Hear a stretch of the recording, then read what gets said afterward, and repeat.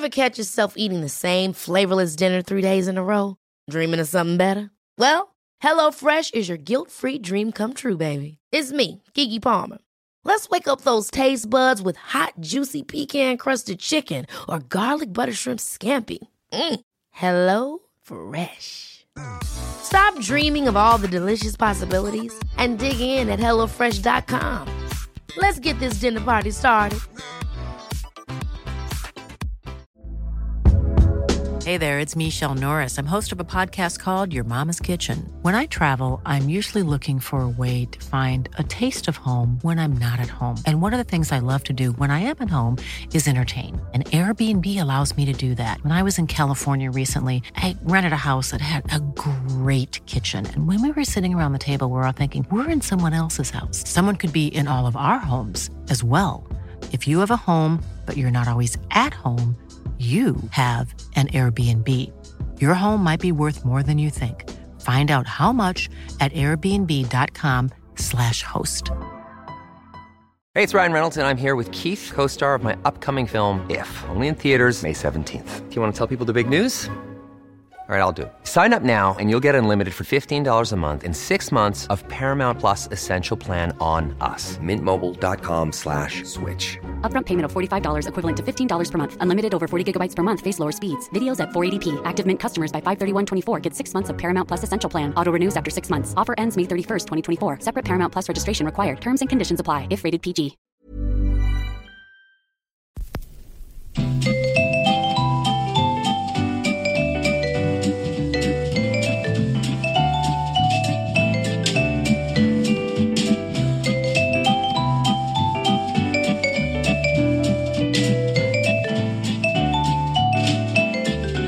Edvard Bloms smörgåsbord. Hej, jag heter Mats Ryd och jag sitter här med Edvard Blom som inte har fått på sig sitt headset än.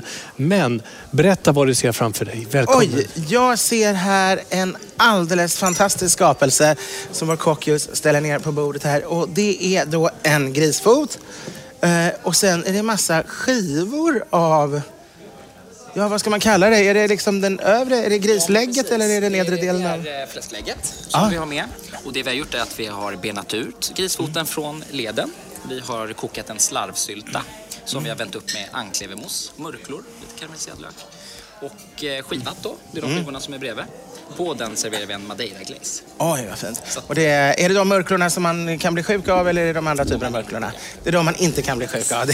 De andra anses ju ännu finare, men eftersom jag är neurotiker så blir jag alltid nervös ett halvt dygn efter att jag ätit den andra typen. Om ni undrar var ni hamnat någonstans och missat vår förra episod så kastades vi rakt in här i julbordet på Riksarkivet. Och vi har precis kommit till serveringen av grisfot. Edvard. Ja, då tar jag för mig här. Det var lite livesändning där nästan, känslan här. Att vi var med om stor dramatik. Edvard kom från herrummet.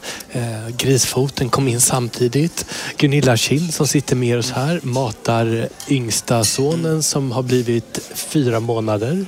Och därmed har kvalificerat sig för ett julbordsbesök. Ja, så vi tänkte faktiskt ta lite smakbitar till honom här också snart. Men först ska vi äta lite grisfot. Och det är alltså, själva grisfoten är alltså, man har tagit bort köttet från den och lägget och alltså gjort en slarvsylta av, om jag förstått det hela rätt.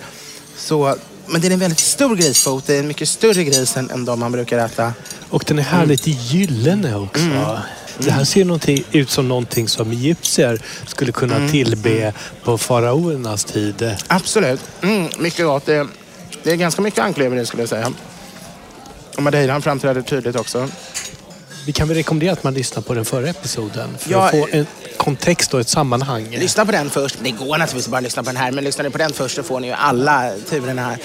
Och vilka turer har vi avklarat hittills? Vi har avklarat sillen, de kalla fiskarna, de varma fiskarna som den här gången bestod av lutfisk, det kalla köttet Och nu har vi haft en extra rätt då i form av grisfoten som kom in separat. Men det är ju en del av det varma köttet. Eller det småvarma som man egentligen talar om. För även Jansson har ju dit. Och nu ska vi egentligen begå det småvarma efter det här. Och om vi ser rent tidsmässigt så har vi ju berättat om julbordets historia. Och nått fram någonstans till slutet av 1800-talet, börjat 1900-talet. Och man kan ju tänka sig att därefter händer inte så mycket, men det gör det. För det är den här tiden på 1900-talet, det är då som julborden på restaurangerna börjar dyka upp. Först under julen, alltså från den 25 december. Och innan det så åt man bara i hemmen. Ja, den här traditionella att man tog inte sin åkerifirma eller sin oxuthyrningsfirma på julbordet i slutet på 1800-talet. Å andra sidan så fanns ju smörgåsbordet som förrätt på alla restauranger året om på 1800-talet. Och det som händer då när det är jul, det är ju att man dessutom lägger till några få speciella julrätter. Men på 1900-talet så äter man inte längre smörgåsbord varje dag. De flesta gör det inte, min farfar gjorde det, men de flesta gjorde det inte längre då. Många åkte iväg kanske på en pensionat eller liknande och firade jul. Och då var det smörgåsbord med några julrätter. Men det var julrätterna serverades då från julafton och till 20 Knut. Inte före jul som nu. Men det här blir populärare. Under 1900-talets gång så börjar man tidigare lägga det. Man kan få det någon vecka före jul, kanske ett par veckor före jul från Lucia eller liknande. Och fler börjar få den här traditionen att gå ut med företag och liknande. Och det är någonstans efter andra världskriget då? Ja, det är då det börjar bli större. Men det förekommer redan på 20-30-talet. Och det intressanta är att folk går och äter julbord på restaurang som egentligen är ett smörgåsbord med lite julrätter. Och sen får de för sig då att många av de här rätterna som egentligen har funnits på smörgåsbordet hela året och inte alls är julrätter, de uppfattar de då som julrätter för att de har ätit det på julbordet på restaurang och börjar servera dem i hemmen på julafton eller juldagen och annan dagen. Och där har vi omeletterna, vi har Jansson, vi har gravlax, kallrökt lax. Naturligtvis, ja, det har funnits alla typer av fisk historiskt, men att just blir den här typen, att det just är de här gravade, rökta, varmrökta laxen, det är liksom någonting som kommer från smörgåsbordet. Jansson kommer helt klart därifrån. Även sillen egentligen vandrar in därifrån. Och det sista som vandrar in, det är det småvarma. Det är egentligen först 1950-tal man börjar. Julkorv, ja. Olika typer av gamla typer av köttkorvar har funnits. Men korv måste ju ha varit med länge. Det har varit med jättelänge, men prinskorven har inte varit det. Just det, prinskorv, det kommer från 1950-talet och köttbullarna kommer också på 1950-talet. Men prinskorv är inte otroligt otippat egentligen överhuvudtaget på ett julbord? Jo, egentligen så är ju det lite konstigt. För ska det inte vara en blodkorv? Det ska vara en blodkorv eller en stor, kraftig oxkorv. Alltså det kan egentligen vara vilka korvar som helst utom just de här små fina pinskorvarna som känns väldigt moderna och är väldigt moderna. Men det är ju för att barnen väldigt mycket tyckte om prinskorv och köttbullar. Och då tog man det här från det småvarma, från smörgåsbordet, och så hittade man någon rätt som även de mest kinkiga barn kunde tänka sig att äta. Nu vet jag inte kötthalten i prinskorv, men många av de här lite mer kommersiella korvarna så står det ju på dem. Förpackningen kan innehålla spår av kött nästan. Jo, men så var ju prinskorven. Jag fick genomlida när jag var barn. Men ska man ha prinskorv på julbordet, då ska man gå ner till Hötorgshallen och den finska livsmedlen. Den är fantastisk. Jag köper deras piroger och deras finska bröd. De är jättebra. De har även den bästa prinskorven. Sen finns det idag är det mycket lättare att hitta bra prinskorv. Det står en fantastisk valkyria där till kvinna ibland. Hon är nästan 2 meter, jättevacker i den finska butiken i Hötorgshallen. Ja, men bara det är väl en grund att gå dit.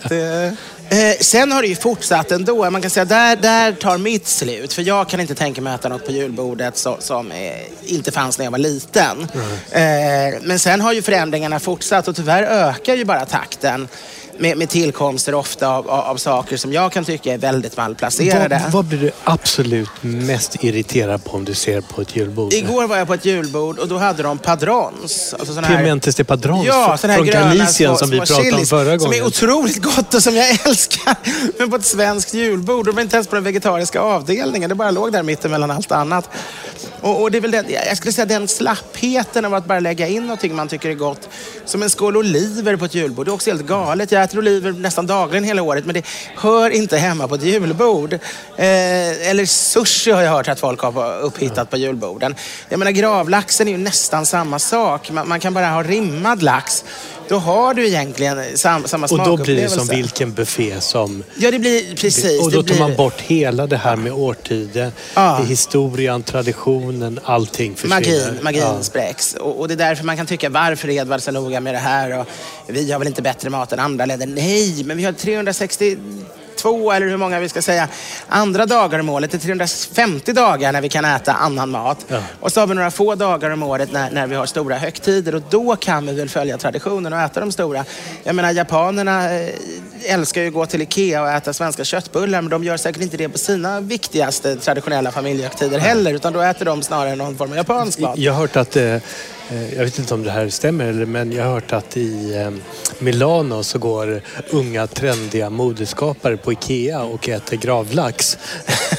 för att det är dyrt, exklusivt och det har blivit en otroligt cool grej att göra. Det är väldigt gott. Alltså fransmännen lånade ju in gravlaxen redan på 1900-talet. Smitt åtminstone så blev ju gravlax ganska stort i Frankrike, just för att det är en läcker sak. Men det är roligt om även italienarna har släppt in det. Men att även att high fashion-folket har...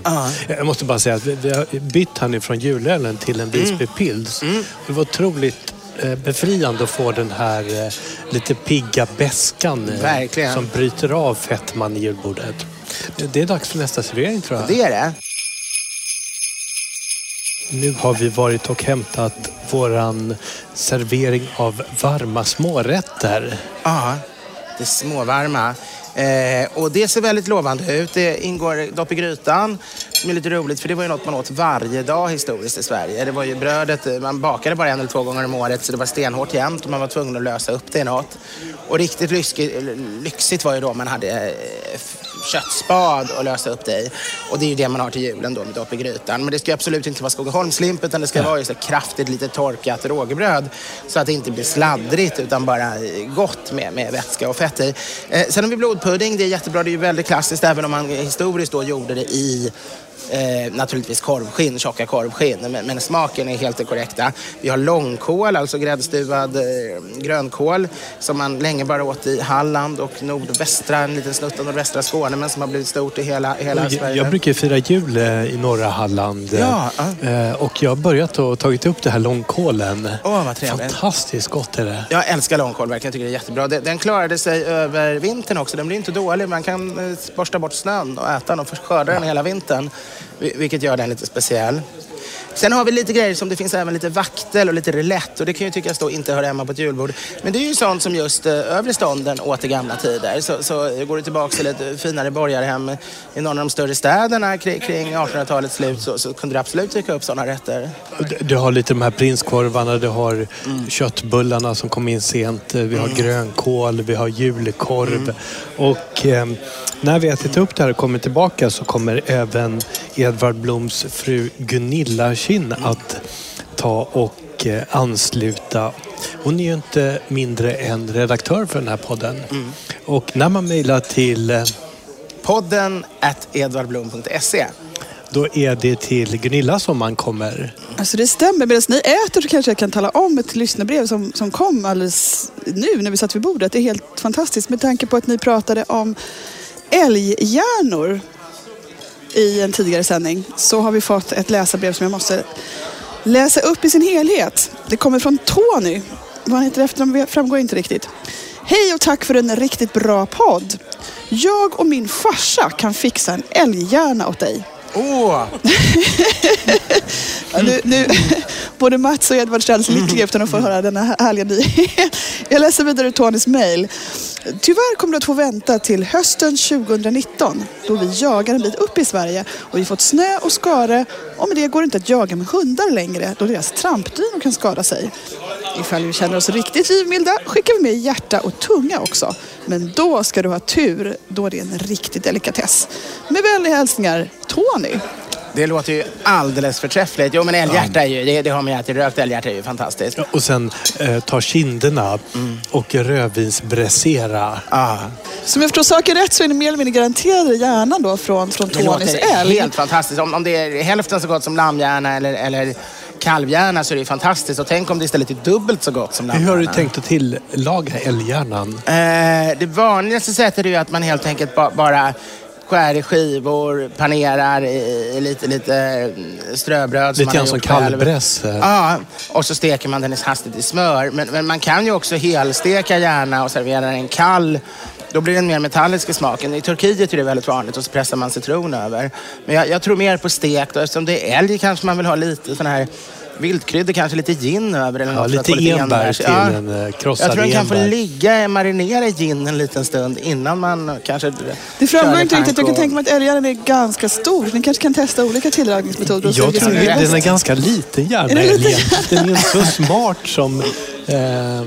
hästar har inte så stor hjärna. Nej, den kan vara proportionerlig lite men ändå ganska stor i faktisk mängd. Ni får väl se. Det finns ju så här Tony har varit ute och jagat här min 3-årings intressanta litteratur som man ibland läser högt för honom. Så hade ju vissa av de här dinosaurierna som var stora som den här byggnaden vi sitter i, det gamla riksarkivet, hade ju bara en hjärna som en valnöt. Undrar hur den smakade. Ja, koncentrerad kanske. Blåvalen är ju inte känd för att ha någon större hjärna heller. Jag tror att den är valnötsstorlek. Nalle Puh har ju också en väldigt liten hjärna. Nalle Puh? Ja, han är ju en björn med en mycket liten hjärna. Vet du? Det är själva epitetet om honom. Han har stort hjärta. Han har ett stort hjärta. Skål för Nalle Puh. Skål. Vi har gått från det varma till kastratsångare. Ja. Det finns en kraftig brist på kastratsångare i Europa. Ja, det är ju fruktansvärt. Det finns ju egentligen inga kvar. Jag förstår inte varför man inte bara skulle kunna ha i de bästa körerna, typ Wiener Sänger, Knaben och de här, att man varje år korar den absolut främsta, som har den absolut vackraste rösten, och sen bara skär man bort den. Och så får man väl ge ett par mille till föräldrarna som ersättning och någon årlig ränta till personen i fråga. Och man måste ju ändå tänka, man kan inte bara, jag är liberal, men det finns en gräns där man kan tänka på individen och ändå måste se till mänskligheten som stor. Ja, vi behöver höra kastratsångare. Det finns ju enorma mängder verk som är skrivna för kastratsångare som idag inte kan framföras. Alltså kulturarvet, de sjunger de ju upp i diskant, men det blir alltså falsett, men det blir ju inte samma sak. Jag tänkte på Rickard Söderberg till några. Han har ju skrivit han har sjungit in för några år sedan en platta med bara musik skriven för kastratsångare. Men han sjunger det som tenor och han kallar ju den här för Uncut. Ja, det var bra. Jag sitter här med en uppäten småvarmtallrik framför mig och Mats på min vänstra sida och faktiskt min hustru Gunilla med lilla 4 månader, snart 4 månader Zacharias på min högra sida. Som är på sitt första julbord. Ja, inte bara hans första julbord, det är hans första bord överhuvudtaget. Han blir 4 månader i dagarna och det är då man får börja äta, inte bara dricka tråkig mjölk. Så vi tänkte att det här var ett bra ställe för honom att begå sin matdebut på. Mat i bemärkelsen små smakportioner eller smaksensationer som man säger i bebismatsvärlden. Och när det gäller julbordet, har vi klarat av hela julbordet, historiken här? Ja, vi har bara dryckerna kvar och det kan vi ju komma till lite senare kanske. Men vi har tagit oss igenom julbordshysterin. Alltså julbordshistoriken ganska väl. Och själva har vi ju då bara egentligen osten och desserten kvar. Du glömde beställa in en 3:e snaps. Ja, vad fick du för snaps? Jag fick en linje, för det passar så bra till ost. Och den är ju fraktad över ekvatorn. Norsk snaps. Linjerullad. Man kör, alltså de ligger som, från början var det ballast på fartygen. Och så åkte det fram och tillbaka över ekvatorn. Och den temperaturskillnaden som blir gör att det snabbmognar och är enorm. Så det blir liksom som 10-15 års lagring snarare än så, som ett halvårs.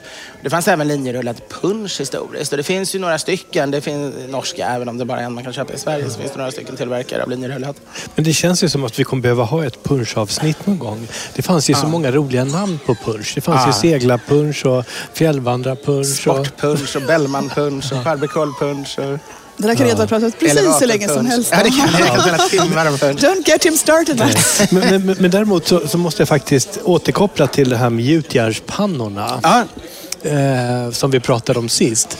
Och vi fick en del reaktioner på din Instagram där. Ja, just det. Och där vi hade en kommentar med att de är inte behandlade som de var förr. De är inte lika släta gjutjärnspannorna idag som de var tidigare. Ja, det var någon som menade att man bara gjuter dem i sandformar och inte slipar ner dem. Exakt. Så de är lite knottriga numera.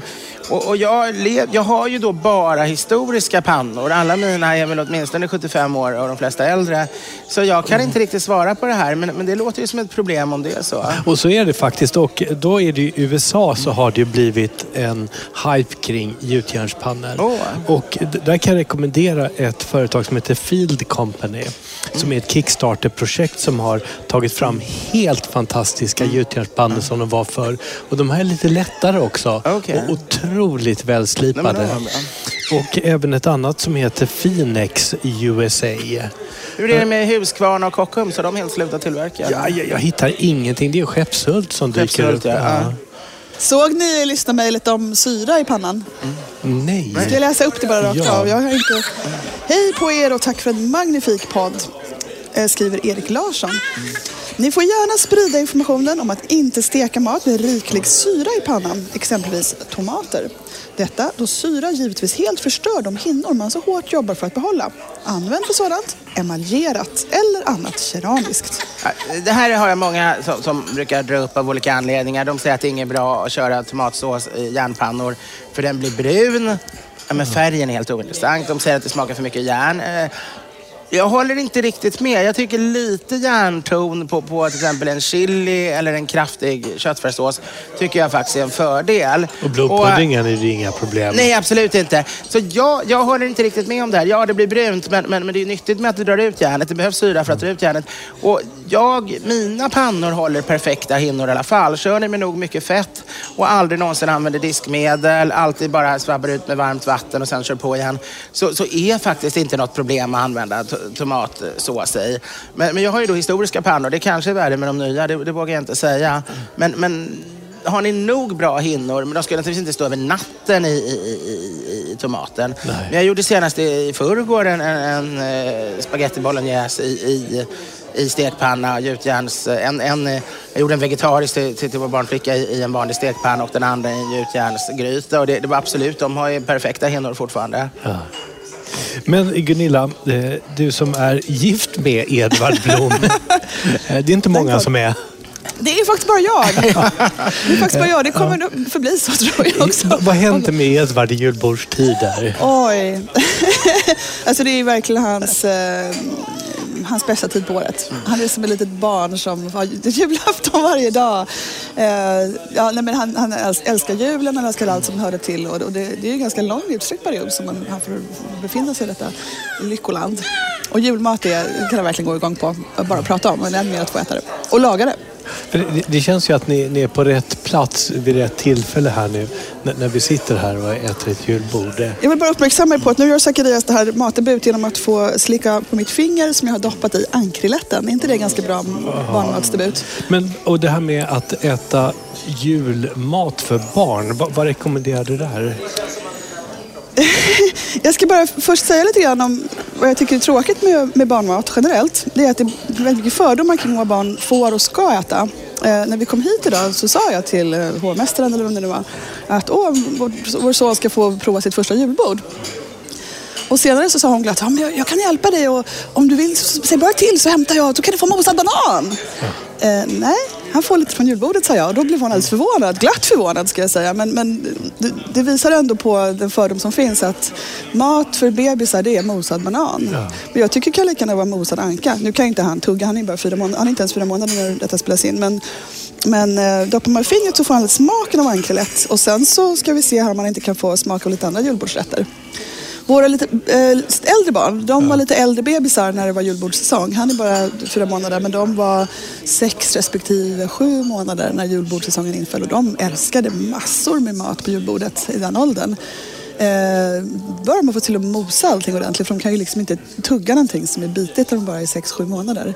Lutfisken fungerar utmärkt. Lutfisk, kommer jag inte ihåg. Vad säger du, Edvard? Har de fått lutfisk? Melker tyckte mycket om lutfisk, men man får ju vara väldigt försiktig för det är alltid några små ben i varje portion. Men vi upptäckte snabbt vad de gillade. Det var till exempel lantpaté, funkade jättebra. Leverpastej och sådana grejer. Fisk och skaldjurspaté, hur mycket som helst. Jag tror att de fick smaka små bitar av sill också som vi mosade ordentligt. Eller hur, Edvard? Ja, absolut. Köttbullar naturligtvis. Cheddarost. På ett julbord hade de en vegetarisk rätt som var linssallad med kanel och apelsin. Det funkade jättebra för 7 månaders bebisen då. Fantastiskt. Sen var det ju de här grönkålspannacottan så en annan historia. På ett julbord där vi var med Melchior som då var kanske 6 månader så hade de små bägare med grönkålspannacotta som var tänkt då som var gröna på julbordet. Och Melchior älskade, man åt hur mycket som helst. Eller mycket som helst, det var inga stora mängder. Men ja, just grönkål hör till de ingredienser som man ska vara lite försiktig med. Så upptäckte vi att grönkål enligt svenska normerna var lika förbjudet som spenat under 1 år. Det är för att det är nitrat i grönkål, det kan bli nitrit i barnens tarm och så vidare. Det ska man, men det är egentligen för bebisar upp 3 månader som det är farligt och det är så små mängder så det är ingen fara. Du vet väl att i USA var väl gränsen typ 3 månader, inte ett år som i Sverige. Men poängen är att nu kanske, en 4 månaders bebis kanske inte förstår stora reportage, men så fort bebisen börjar bli lite äldre så kan man prova och se vad de vill. Sen när de blir lite äldre och inte är bebisar längre från småbarn, då gäller det att få dem att sitta kvar vid bordet. Då blir det lite annorlunda. Då kanske man lägger för dem ett stort fat med köttbullar bara för att få dem att sitta stilla. Ja. Jag tror att och det är där köttbullarna och prinskorven kommer in. Det är där köttbullarna och prinskorven kommer in. Säkra kort liksom. Men man ska absolut inte ha fördomar och tro att alla barn självklart vill ha just köttbullar och prinskorv. Det finns massor med barn som har en bredare repertoar och som tycker det är spännande att få prova maträtter. Och jag menar, indiska barn lär sig äta indiskt från första dagen. Ja, men sen pakistanska barn äter pakistansk mat från första dagen och så vidare. Vi fick ju det, vi blev ju, när Melchior precis hade fyllt 4 så råkade vi gå på en pakistansk restaurang, eller på en persisk restaurang var det den dagen. Ja, persisk restaurang var det. Och så bjöd då, fick han prova alla persiska rätterna lite av varje. Och då blev ju folk helt galna och skrev: ni kan ju inte börja med utländsk mat, ni måste ju börja med vanlig mosad potatis och frukt. Men vad gör de persiska barnen då? Börjar de också med svensk mat? Hon tänkte väl att persisk mat skulle vara stark. Så det behöver det inte vara. Det var ju liksom milda röror veganerna såklart. Men på samma julbord som vår dotter som då var 7 månader, när hon åt fisk och skaldjurspaté och hon åt varmrökt lax och hon åt cheddarost och den här linsallen jag nämnde. Nej, det hade de inte där. Nej, det hade de inte. Det var en tant som också var gäst på samma restaurang som kom fram och tyckte det var jättekonstigt och tyckte att bebisen kan väl få lite gröt. Hon kunde liksom inte ta in att det är gott med gröt, men man kan också äta andra saker om man gillar det. Och bebisar och småbarn är ju väldigt öppna för mycket grejer. Det är ju när de blir lite äldre, så 1,5-2, som de plötsligt kommer på att de ska vara skeptiska. Vill inte äta någonting. Nej, det kallas för neofobi och det är ett tråkigt stadium med människans utveckling då man plötsligt ratar både det ena och det andra, och det har historiska skäl att man gjorde klokt i att överleva på savannen om man inte åt giftiga rötter och sådär, men det får man försöka utmana. Så man passar på när bebisar är små, rättare sagt, och sen det är så himla små mängder det handlar om ändå.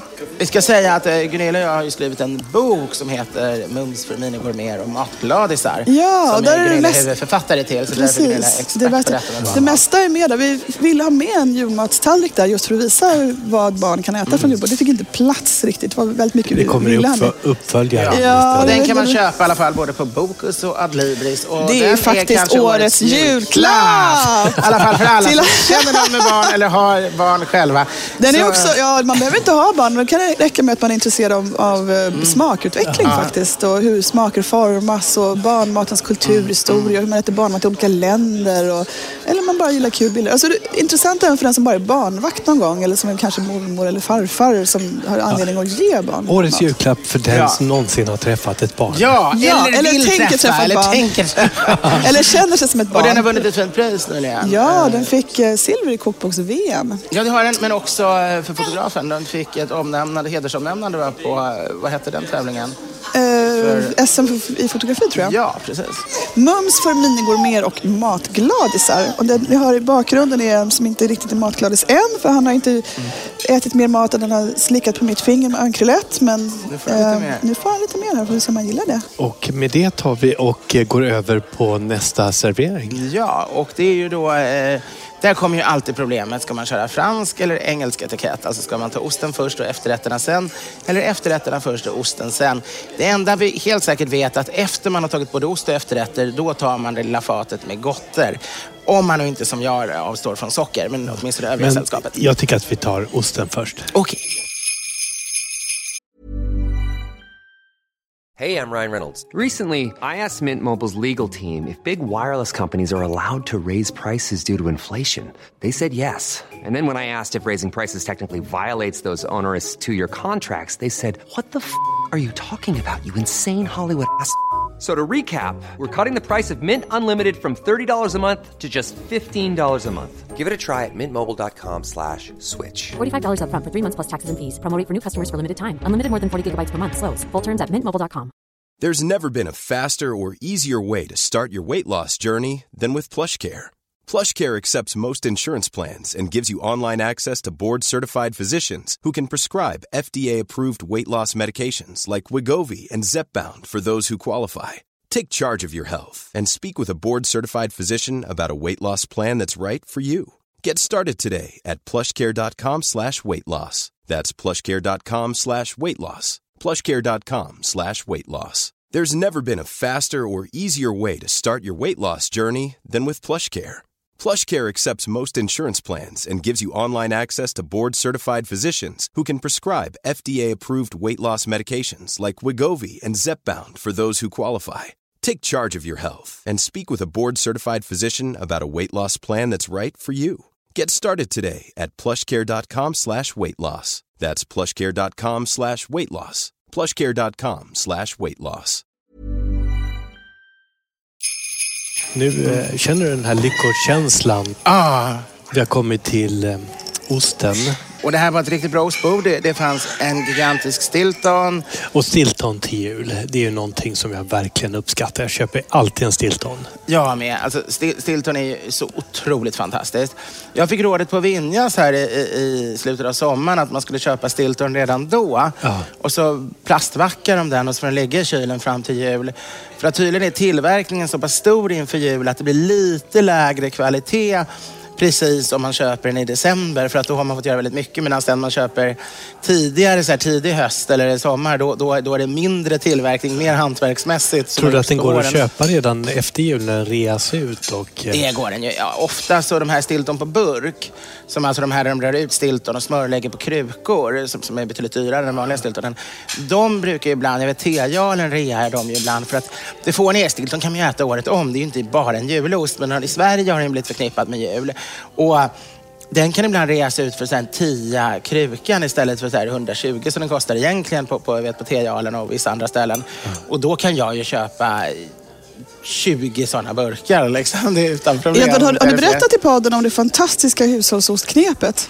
Nej, det tror jag inte vi har gjort. Har vi gjort det? Man ska förbereda så här årets julklapp 2020 eller 2021? En god vän till oss, han köper ju då massa hushållsost när de reas för 40 kronor kilot. Och så bara lägger han dem nere i sin källare.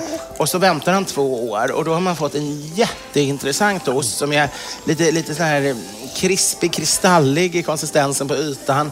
Mjuk och krämig i mitten. Och otroligt härligt smakrik. Det där är jag uppvuxen med. Är det sant? Ja, vi hade ju alltid en mängd med hushållsostar. Som lagrades i källaren. Ni hade det? Vad roligt. Inte, min farbror gjorde det en gång, men annars är det inte så många som verkar köra det. Ja, men jag och min bror, vi var ju bröderna laktos. Vi drack ju några liter mjölk om dagen och kopiösa mängder ost. Alltså det verkar som att de som kan det här hushållsostricket inte berättade för någon. För för mig var det... Så mycket njutning vill man inte unna andra. för det var remarkabelt. Det var verkligen inte en likhet med... Alltså, det är en helt annan ost. Man förstår inte, det kan hända sådana saker i kylskåp. Nu kommer det in lite dryck här. Ja, Edvard har en klassisk grådask. Och då ska jag bara först ta en liten bit av en lagrad cheddar och dricka sista snutten av min linjeakvavit, eftersom man alltid måste avsluta ett julbord med ostsupen. Och själv så är jag ju otroligt förtjust i franska viner från speciellt Råndalen. Jag tycker det är gott att bryta av julbordet med lite rött vin, och så här så kommer en Cotteron från Augier. Det har stillats ner lite grann här nu. Den värsta lunchrusningen har försvunnit och vi sitter i den här otroligt vackra lokalen. Det börjar skymma sakta utanför. För de som inte hörde vårt förra avsnitt, när vi först kom in här, så är det alltså en blandning av Harry Potter, 4 jul ihop med Willy Wonka och Fanny och Alexander, kan man säga. I dessa underbara lokaler. En av Sveriges vackraste lokaler. En av Sveriges märkligaste lokal får man väl säga också. Och det är otroligt stora fönsterpartier, för att det var ju inte elektrifierat när det byggdes på grund av brandrisken. Men i och med att järnvägen går så nära, så de här gamla ångloken tog ju och skitade ner rutorna, så de såg ju ingenting här. Och då var de tvungna att elektrifiera det.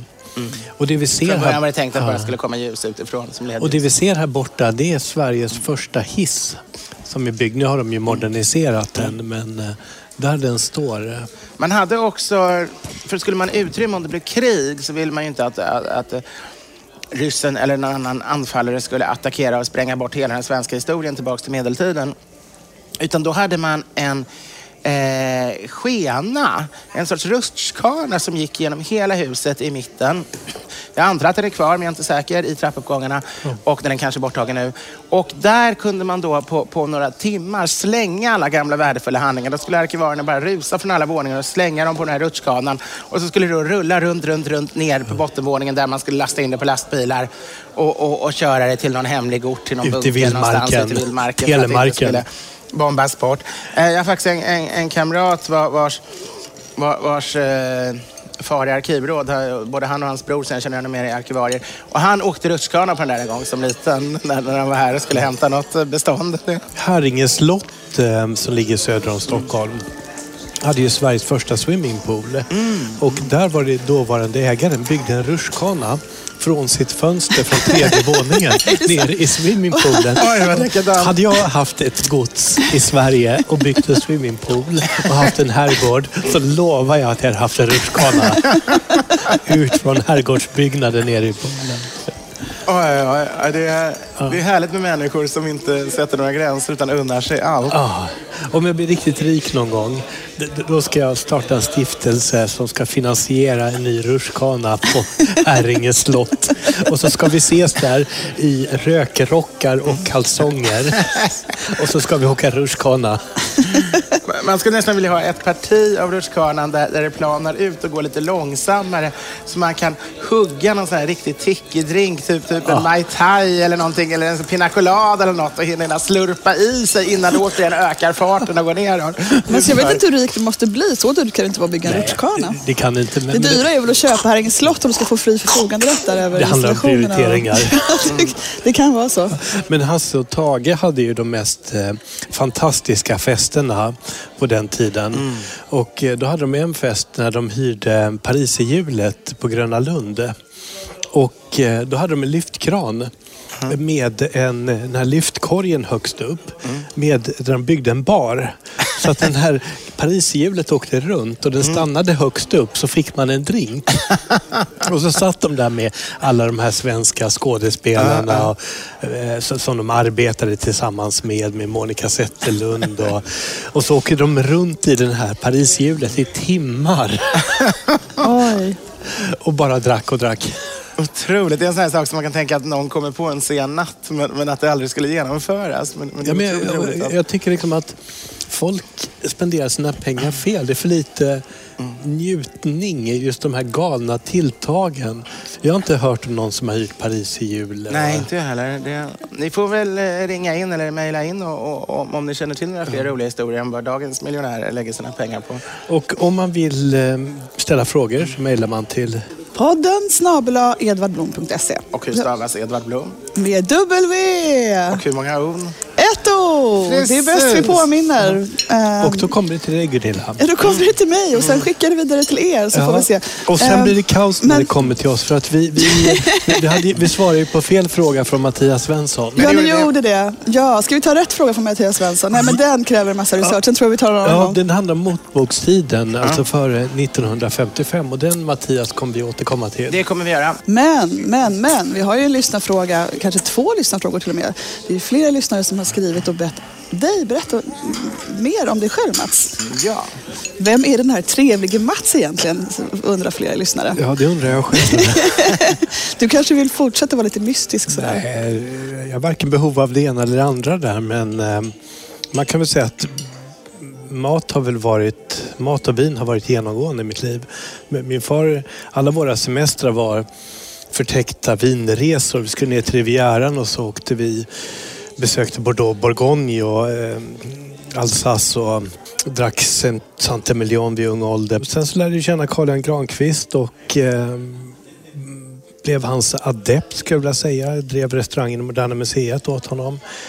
Innan dess så bodde jag uppe i herrgården, hans Saxo herrgård, och skötte om den. Pluggade på Handels till civilekonom parallellt med inriktning på hotell och restaurang.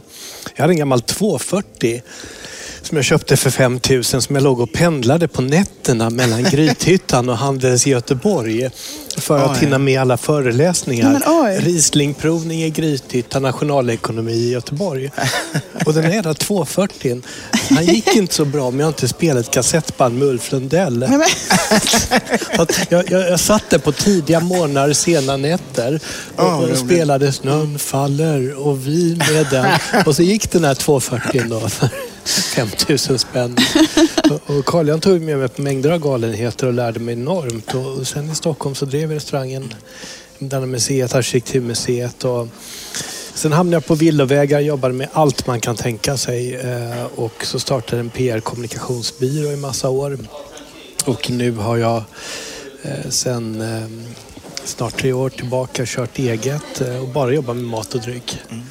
Man kan väl säga att livet handlar om, en anledning till att jag går upp på morgonen det är att jag ska få äta 3 gånger. Annars hade jag legat kvar i sängen. Men ni kanske kan berätta för lyssnarna också hur ni träffades varandra. Hur kom det sig att era vägar korsades? För det var några år sedan som ni lärde känna varandra. Ja, det är 7-8 år sedan någonting va? Och det var väl, rätta mig om jag fel, jag brukar ofta glömma första gången jag träffar någon och nämna andra eller tredje. Men det var väl genom Galatea och den här årets ölperson? Eller sågs vi någon gång innan? Jag tror att det var årets ölperson där vi skulle utse. Vi har gemensamma vänner med Jenny Sonnesson och Gunnar. Det har vi också. Sonnesson. Och jag fick numret till dig genom dem och fick med dig juryn. Det visste jag inte att det var till årets ölperson, ja. Och det var ju väldigt trevligt. Då hade vi ett gäng år när vi träffades då, juryn, 2 gånger om året. En lunch på Gondolen och en stor chef's table på AG som var helt himmelsk. Och Mats arrangerade det hela och så satt vi 4-5 pers i juryn. Och enda arvodet var den här fantastiska maten. Och enda jobbet var att vi utsåg den här personen under den fantastiska måltiden. Men det var väl lite för bra för att vara sant. Men vi hade ett gäng år när det där höll på i alla fall. Det var otroligt trevligt. Ja, det var det. Och det var ju Björn från Oppigårds, fann ju Marianne Wallberg från Stockholm Beer Whisky. Hon kom ju med i juryn också. Just det. Janko vann. Janko, Janko är en av världens främsta, ska jag vilja säga, ölskribenter. Otroligt lågmäld rektor igen. Högalid, min mormor jobbade som lärare i massvis med år. Och känner man inte till Janko så ska man läsa på honom. Ja. Han är dessutom en väldigt gemytlig och sympatisk person. Ja. Och det roliga är att han, när han inte provar öl så gillar han dålig cider. Och Coca-Cola. Kanske man inte får säga. Jag tror det är lite anti det där. Han blev lite trött efter ett tag på alla de här IPorna och sådana saker. Han är ju expert på alla sorters öl. Men själv dricker han nog, när han själv får välja, jag har förstått att han dricker ganska mycket klassiska, tjeckiska och tyska varianter och tycker det är lite jobbigt. Han är halvtjeck kanske vi ska tillägga. Med de allt för hårda trycket. Men han har ju liksom järnkoll på varje öltyp och vilka felsmaker som finns. Han ska direkt säga om det är någonting som inte ska vara i den öltypen som är där och någonting som borde ha varit som inte är där och sånt. Men han är inte internationell expert på klass. Men jo, Mats, första gången jag träffade, det var Tennstopet ni hade utdelning av ölsälpersoner när jag var med. Och sen fortsatte vi till Vasahov. Och sen fortsatte vi hem till oss på Vallarvägen. En himla massa champagne. Och cigariller. Ja, det var första gången jag träffade dig, kommer jag ihåg. Och då insåg jag att Edvard hade sin överman vad gäller njutnings... Absolut inte. Ja, alla lyssnare här bör veta att det är Mats som är gourmeten här kring bordet. Absolut inte. Vi har en gemensam passion i njutning. Ja, det har vi. Från mat och dryck. Nej, men Mats är väl ändå mer... Du kan liksom, du har unnat dig kanske ännu mer extrema saker som att liksom köpa en vit tryffelstor som en tennisboll och åka ner till någon landställe med kamraterna och laga rätter och äta upp den under några dagar och sådana där saker. Ja, eller ha rysk kaviarorgier och sådana här saker. Men allt är ju fantastiskt när man kan ta det till det extrema och bli riktigt dekadent. Och just när det gäller kaviar, jag citerar återigen en vän, alltså, skeden får inte träffa botten.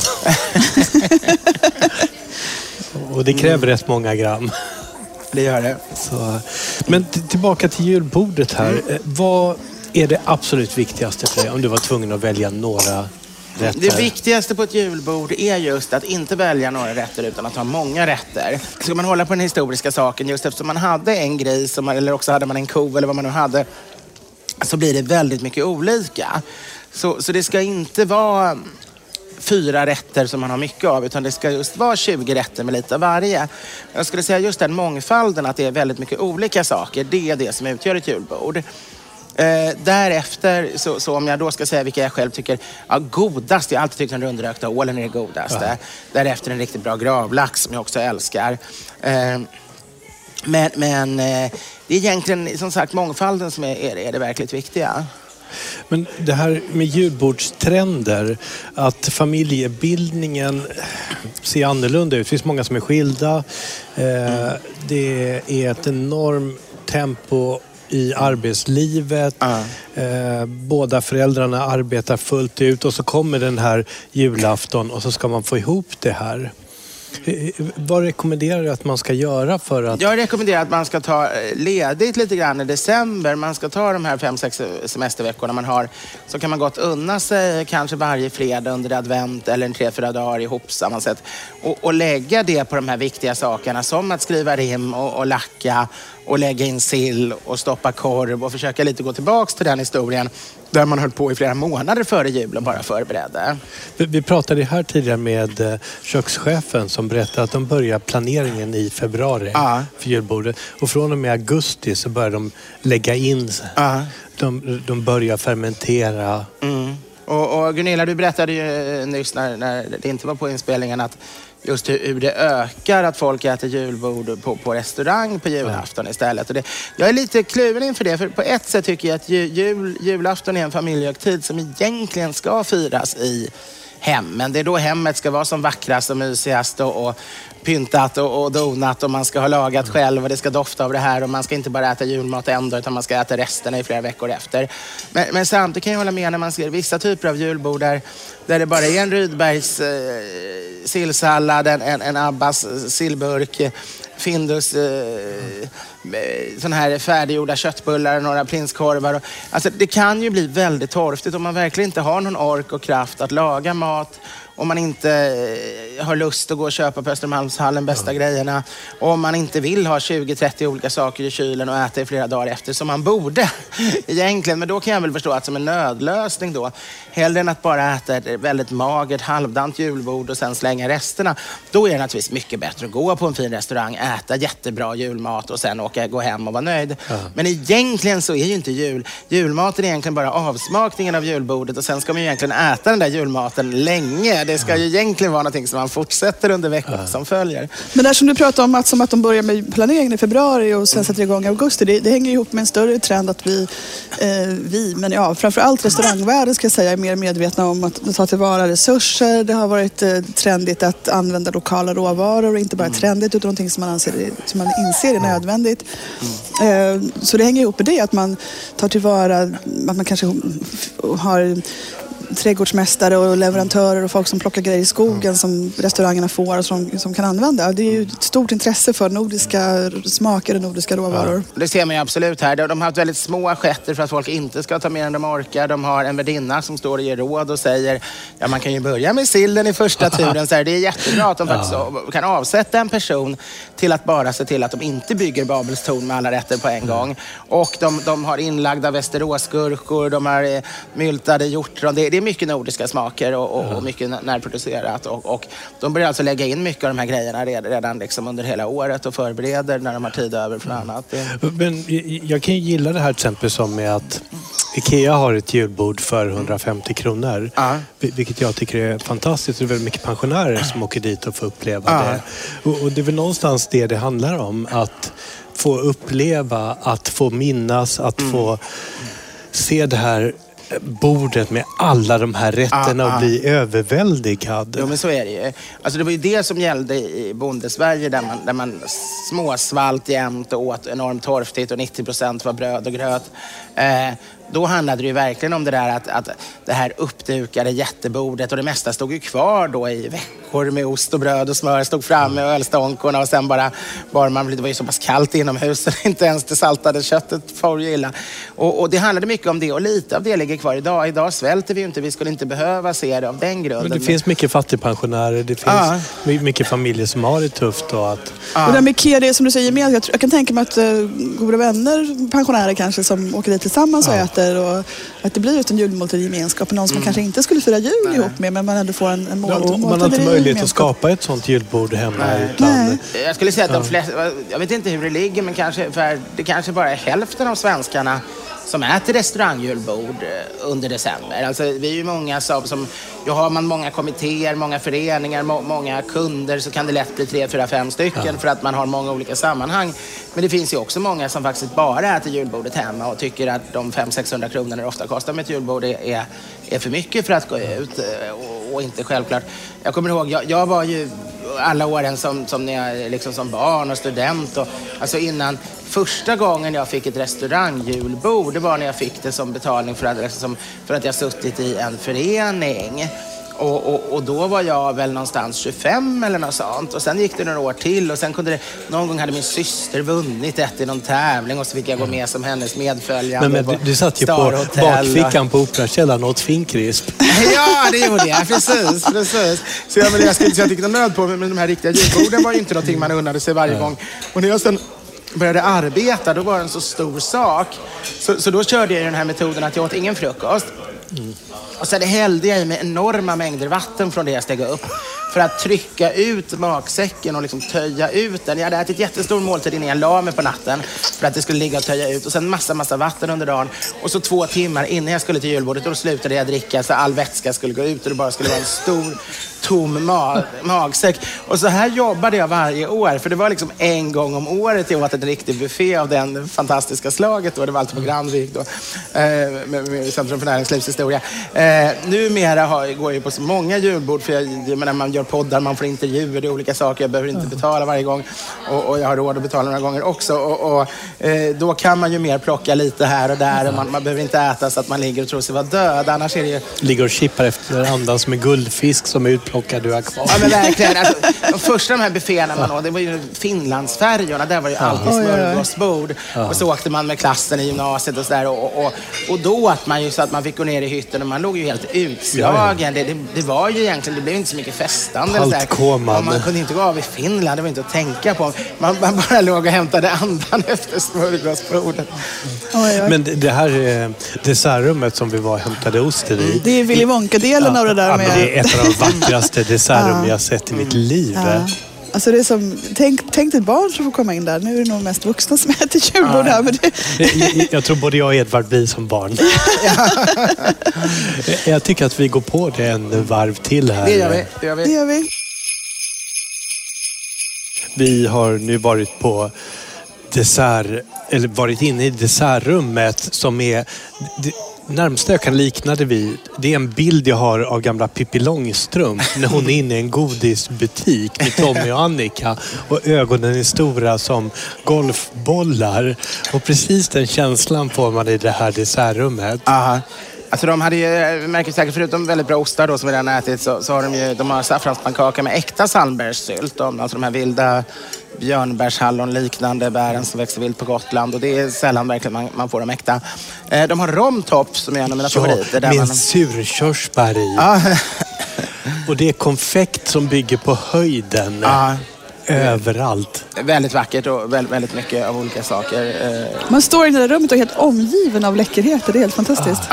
Och även jag som ska vara försiktig med sockret hittade lite trevligheter i olika typer av frukter och grädde och sådana saker. Tyvärr så, vi hade kunnat fortsätta här i timmar misstänker jag, men vi har inte ens hunnit med julens drycker som var planen idag egentligen. Det får bli nästa gång. Ni får hålla er lite grann. Ni får väl köpa en annan jul utan att kunna historien perfekt. Men vi är ju den här sänds redan inne i advent och vi önskar er en riktigt trevlig och underbar advent. Glöm inte att advent och jul är inte samma sak. Nu ska ni fira advent, sen ska ni fira Lucia, sen fortsätter ni fira advent och sen blir det till att fira jul. Och det håller på länge. Och med det så säger vi skål. Tack till Gunilla som var med idag. Fortsätt mejla till Gunilla. Så tack för att du fick vara med. Skål till er, skål till alla där hemma. Skål. God advent, eller vad säger man? Trevlig advent. Trevlig advent. Fröjdefull advent. Happy advent. Gott kyrkårsslut. Ja, det har redan varit. Gott kyrkår kan vi säga också.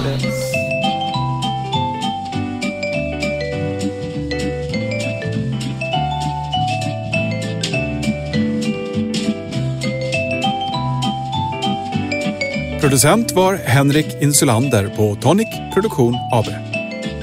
Edvard Bloms smörgåsbord. Ever catch yourself eating the same flavorless dinner 3 days in a row? Dreaming of something better? Well, HelloFresh is your guilt-free dream come true, baby. It's me, Keke Palmer. Let's wake up those taste buds with hot, juicy pecan-crusted chicken or garlic butter shrimp scampi. Hello Fresh. Stop dreaming of all the delicious possibilities and dig in at HelloFresh.com. Let's get this dinner party started. Planning for your next trip? Elevate your travel style with Quince. Quince has all the jet-setting essentials you'll want for your next getaway, like European linen, premium luggage options, buttery soft Italian leather bags, and so much more. And is all priced at 50 to 80% less than similar brands. Plus, Quince only works with factories that use safe and ethical manufacturing practices. Pack your bags with high-quality essentials you'll be wearing for vacations to come with Quince. Go to quince.com/pack for free shipping and 365-day returns. Imagine the softest sheets you've ever felt. Now imagine them getting even softer over time. That's what you'll feel with Boll & Branch's organic cotton sheets. In a recent customer survey, 96% replied that Boll & Branch sheets get softer with every wash. Start getting your best night's sleep in these sheets that get softer and softer for years to come. Try their sheets with a 30-night guarantee. Plus, get 15% off your first order at bollandbranch.com. Code BUTTERY. Exclusions apply. See site for details.